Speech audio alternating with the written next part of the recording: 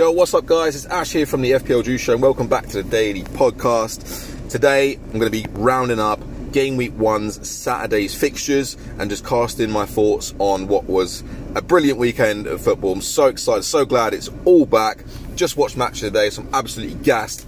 And yeah, I'm just going to go through these 6 fixtures, giving you my overall thoughts on the result and any players who caught my eye. So, first up, Fulham v Liverpool.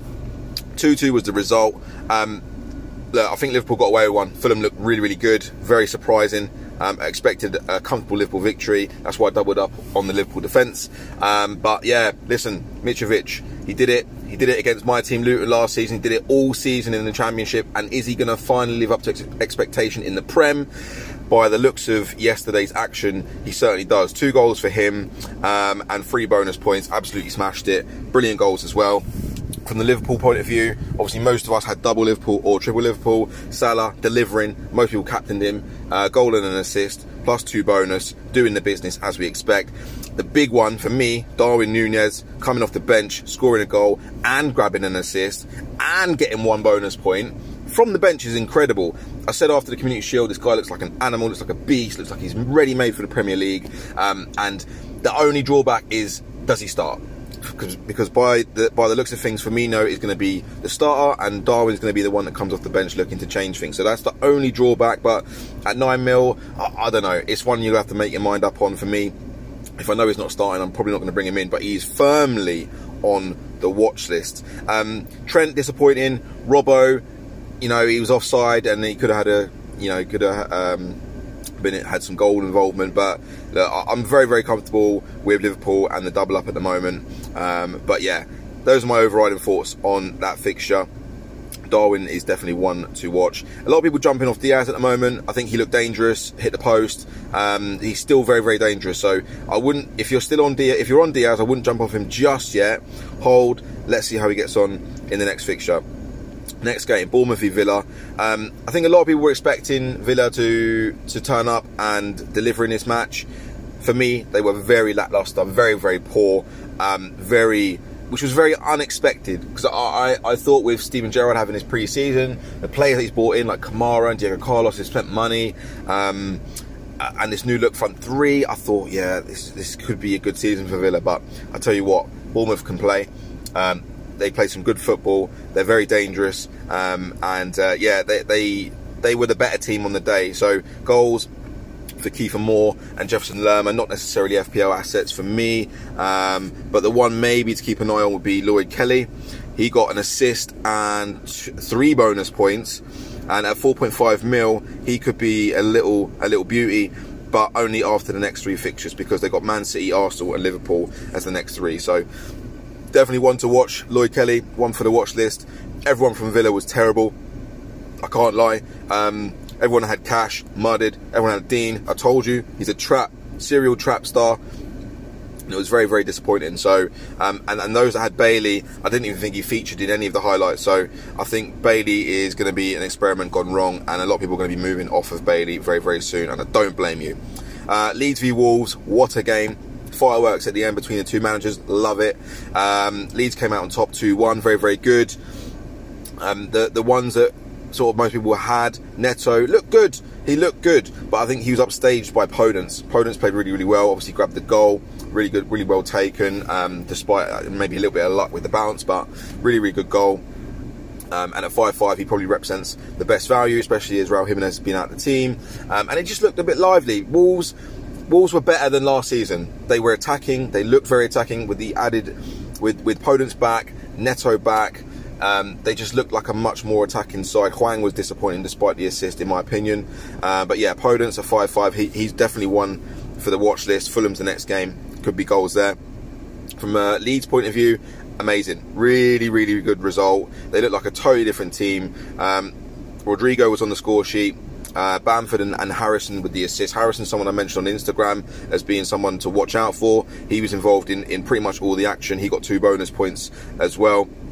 Very, very good. I really like the way that Leeds went about their business. Definitely one to watch would be Brendan Aronson. Unlucky not to get the goal. It was awarded an OG, but he looked very, very good. Absolute press machine. And at 5'5", he's definitely one to watch for sure.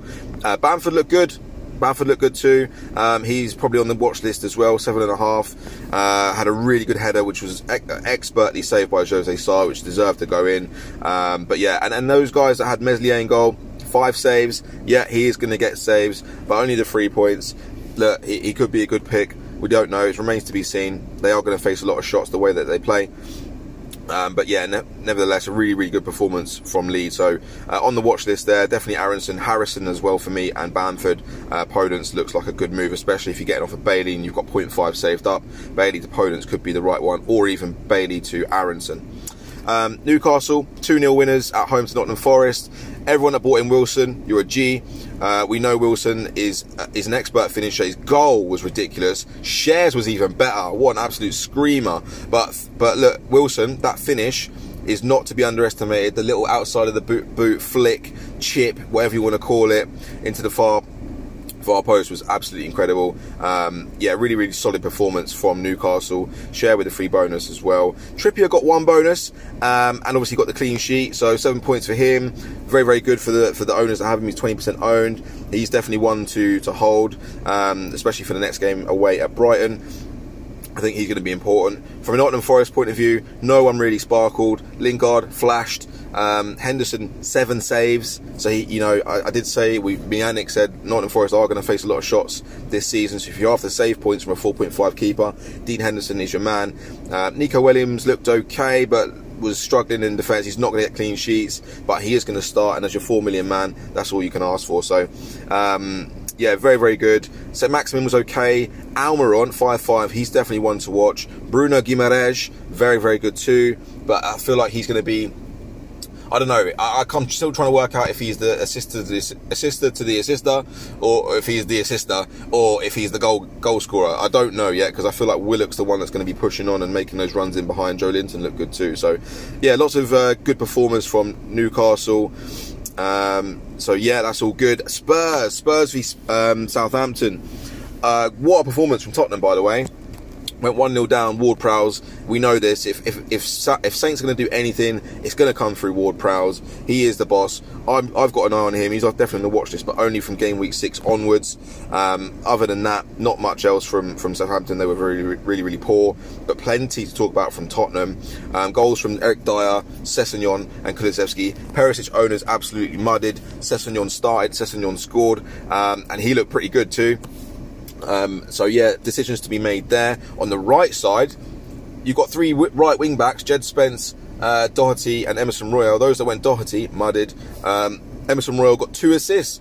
This guy's an absolute donkey. Where's he turned up from? Amazing. But the one I want to talk about in particular is Kulusevski. This guy oozes class. He's an absolute boy on the ball.